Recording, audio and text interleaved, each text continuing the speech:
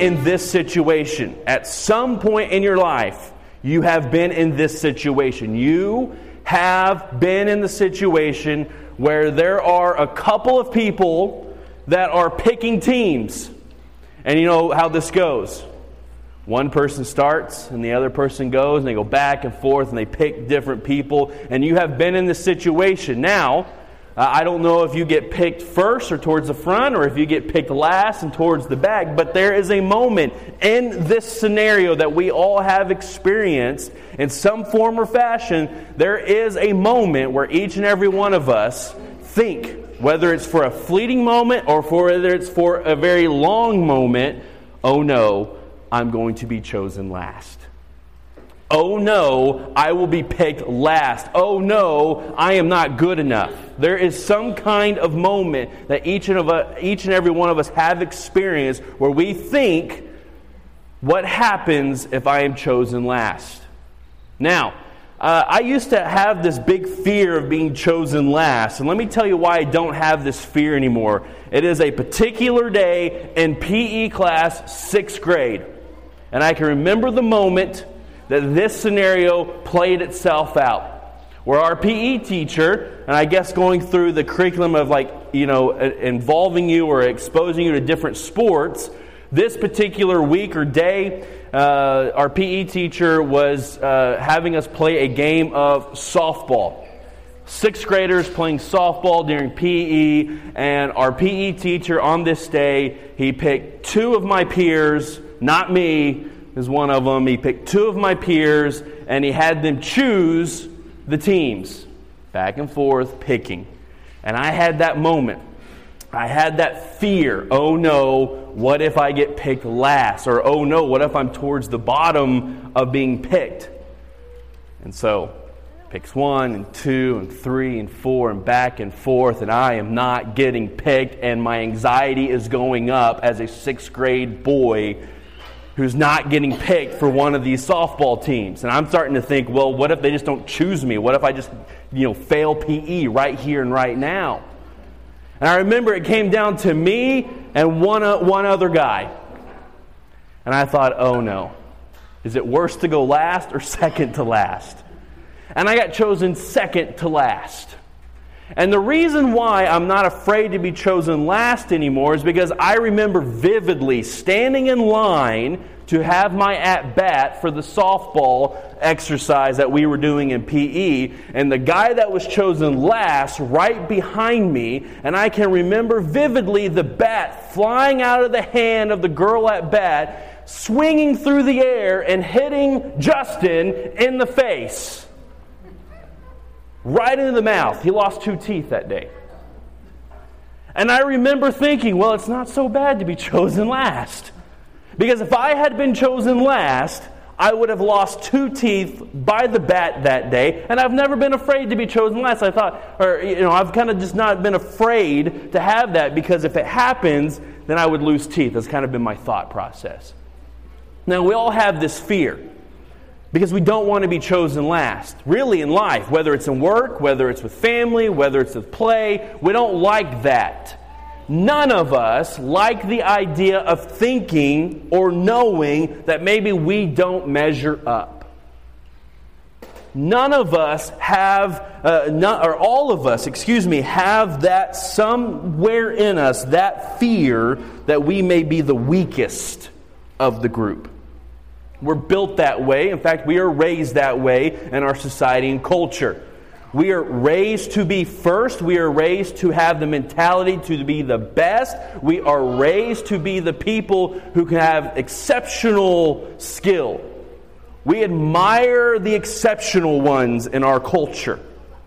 From acting to sports, everything else in between, we admire the exceptional ones. And the problem with this mentality of not wanting to be last is that it goes against everything that Jesus teaches us. It goes against our spiritual upbringing. And we carry over this mentality that we must be chosen first, we must be the strongest into our spiritual lives. That is not biblical. it is not godly. In fact, Scripture, from Genesis to Revelation, and especially in Revelation, teaches us that being first does not mean you are first. And in fact, there is value in being weak and last through the eyes of God. And you have been in this situation. And you may be experiencing this scenario even in this church community. I don't know if I can. I'm not sure if I'm able to. I don't know if I have the skill to participate in. All of these things go through our minds because we wonder if we have the exceptional ability to do the things that may be required of the situation. And so what we do is, and this is why this is a problem in our spiritual lives, because what we do is if we don't think we're one of the exceptional ones, we don't do it. Well, that's not for me. You know, and I've heard this, and this really irks me. That's not my spiritual gift. First of all, get over yourself. And secondly, realize that God has placed you in that moment or in this church for a reason. And you don't have to be exceptional. By whatever standard you think exceptional is, you do not have to fear being chosen last. Jesus says those who are chosen last will be first in the kingdom of God. Those who are servants will be the leaders. Those who look out for the weak will be lifted up. I want you to hear this morning. I want you to hear this message out of Ephesians chapter 1. I want to pick up in verse 4, and I just want you to listen. I just want you to hear God's message, His words through the Apostle Paul to you and to this church today. Ephesians 1. And even before He made the world, God loved us and chose us in Christ to be holy and without fault in His eyes. God decided in advance to adopt us into His own family by bringing us into Himself through Christ Jesus. This is what He wanted to do, and it gave Him great pleasure. So we praise God for the glorious grace He has poured out on us who belong to His dear Son. Did you hear it? Oh, you missed some of that, right? And even if you heard some of it, you didn't get all of it. Because there was a baby talking, there was a train, there was a horn, there was traffic, there was even a couple of infomercials in there, and it bombarded us in the midst of the message that you need to hear. And that is the problem. Now, whether you want to admit it or not, there's a reality here that we need to start embracing, and that is God has competition. Oh, God can't have competition. He's God. Well, every single day of my life, I can recall there being competition against God. There is competition and God has it, and there are many, many, many distractions wanting to pull us away from hearing Ephesians chapter 1 verses 4 through 6 in particular.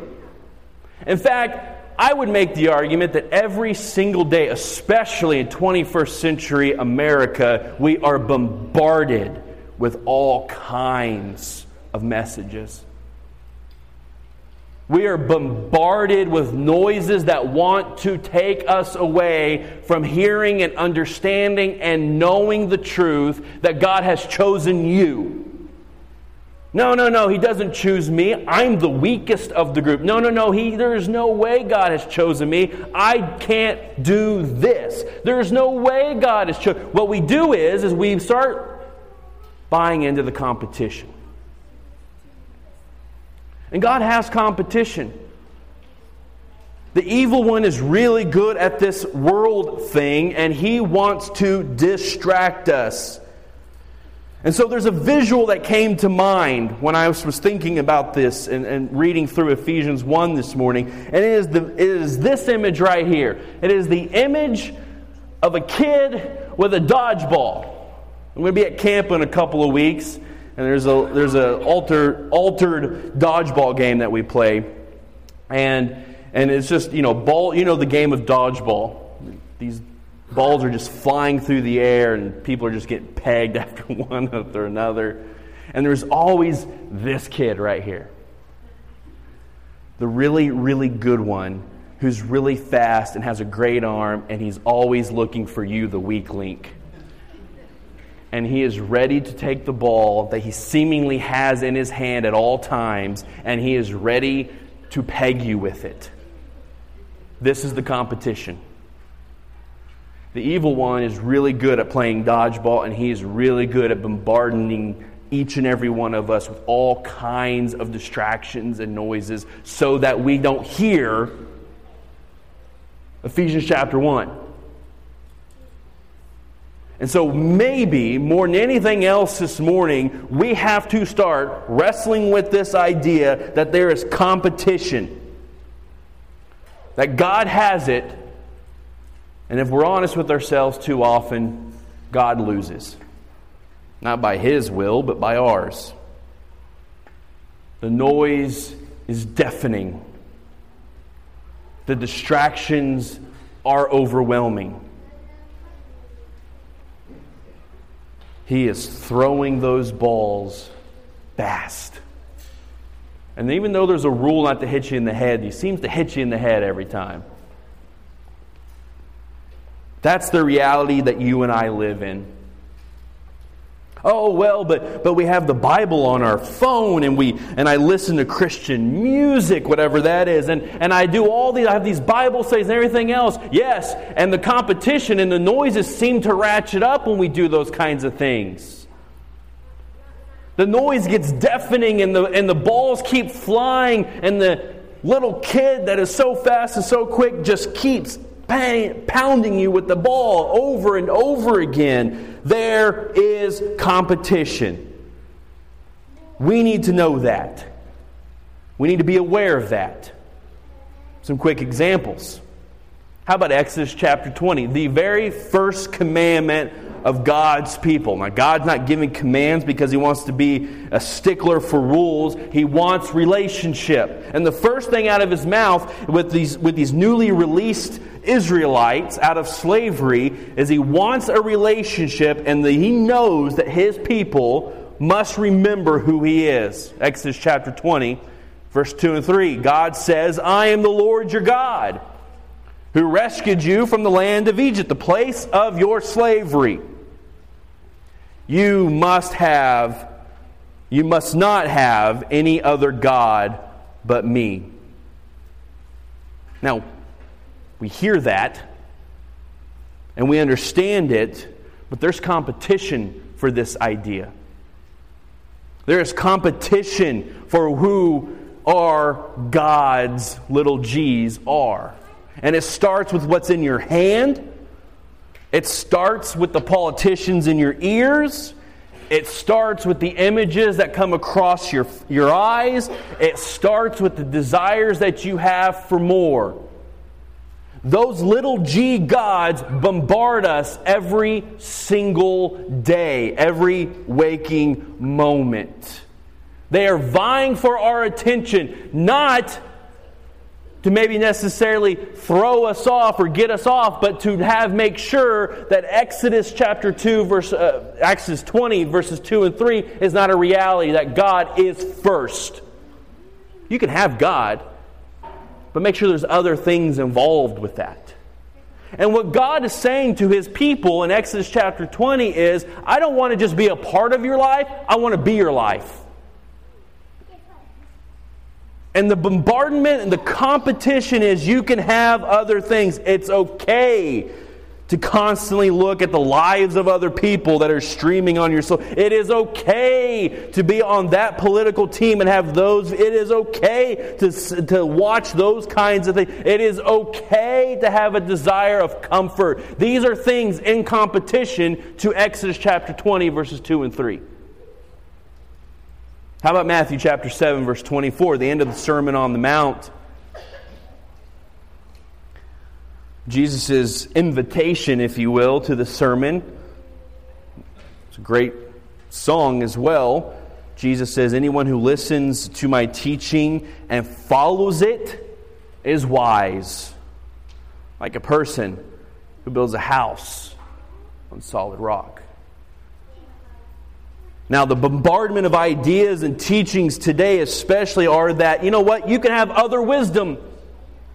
There are other things that can be injected into this, that you can be wise with the teachings of others or the wisdom of other places.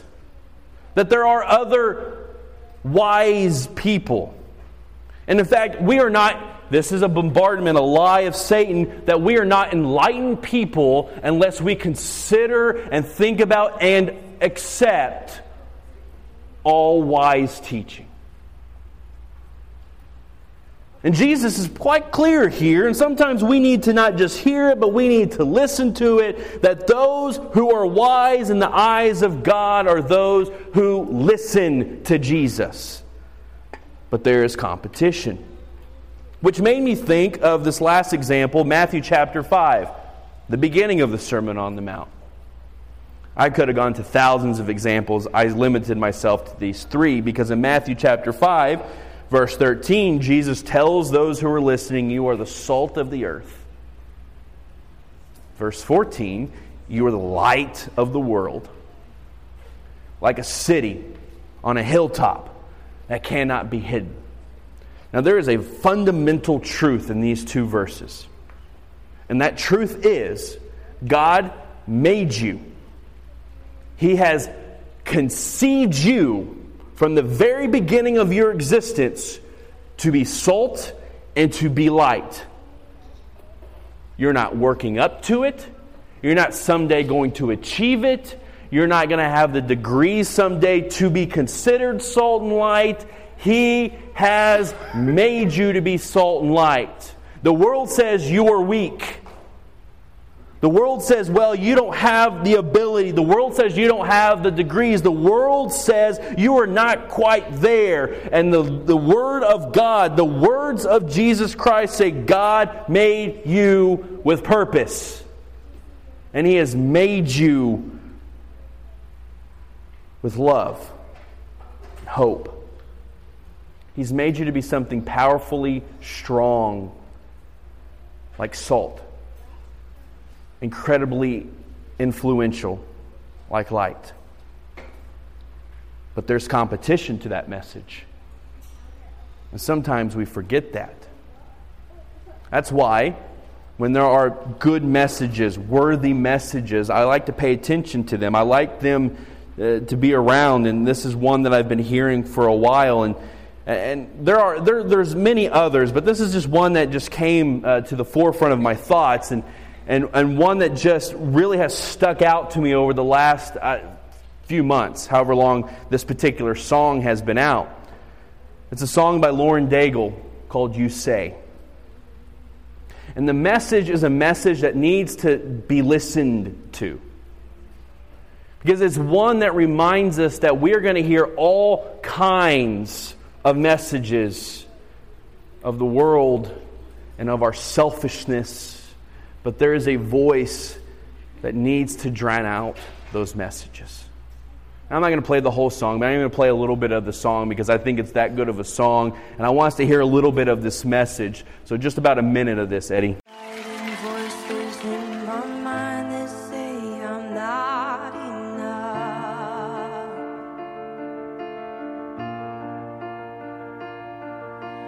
Every single lie that tells me I will never measure up.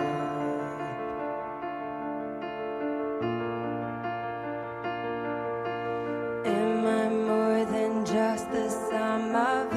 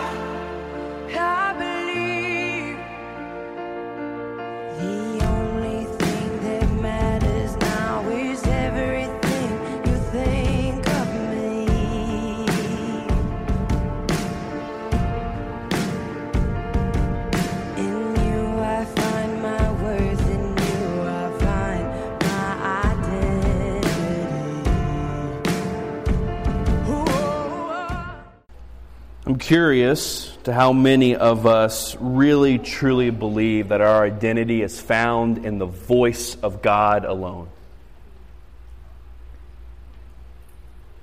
The only thing that matters is everything you, God, think of me. There is great competition for your heart and for your soul. There's great competition for each and every one of our attention. The other things weigh us down. The ongoing message and bombardments of the evil one want to throw us off course. The message of more. The message of not yet. Maybe. Or someday. How often have we bought into the message of never? Or just good luck? God says you're His. God says He loves you. And God says He is with you. And most importantly, God says you are chosen. Ephesians chapter 1.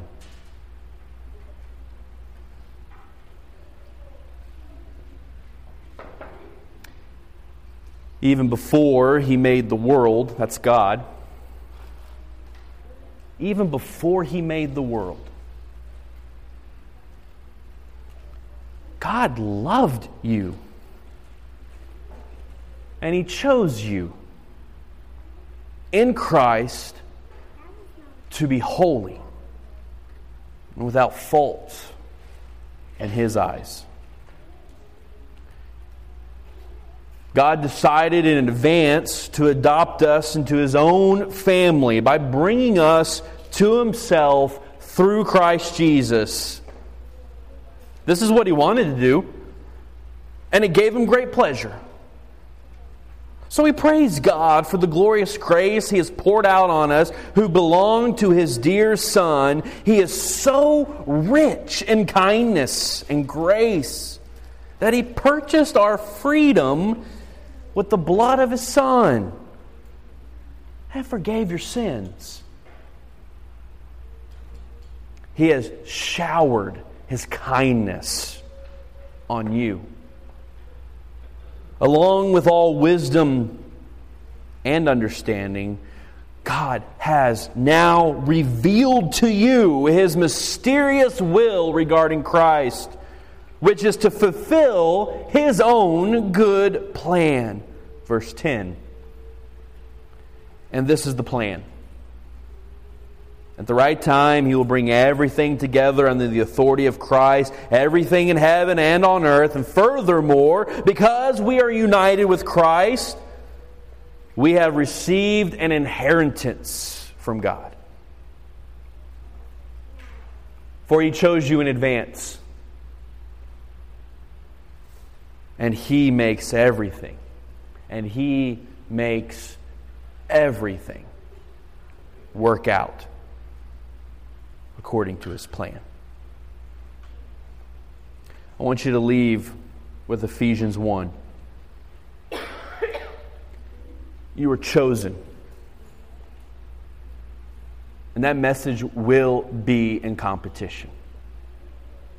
And you will think, and you will buy into, and I will think, and I will buy into from time to time that God chose me last. There is no way He finds value in me. God chose you before He even created the world. He chose you to be Jesus today. Now that message is going to be in... And that kid's going to throw that ball a lot of times because of this one. God chose you to be the Jesus of today. And I'm not saying to be perfect, but to be whole in God. He has chosen you and He has chosen me. He has given us life through His Son to be the message and to be the love and to be the care that Jesus was and is through us. He loved us and He chose us in Christ to be holy and without fault. That's because of Jesus. He chose us in advance. He has a plan and a work for you. Secondly, you are chosen to be His, to be a part of His family. God decided in advance to adopt you into His family, Paul says. God decided in advance long ago that this community would come to existence and this community would be a part of His church. And this church would do His will. And this church would be purchased through the freedom of His Son, through the blood of His Son, Jesus Christ. This church was chosen. You are chosen. God says, not me. Let's pray together. Father, may we work hard to drown out the noise that is in competition to your word, to your truth. May we as people hear what you have to say to us. You say, we are chosen. You, above the noise and above the distractions, above our selfish desires, have chosen us. You say that. You love us. And we are yours. Bless us. And watch out for us. And God, help us when that dodgeball comes flying in. Help us to know what you say. It's in your Son's name we pray. Amen.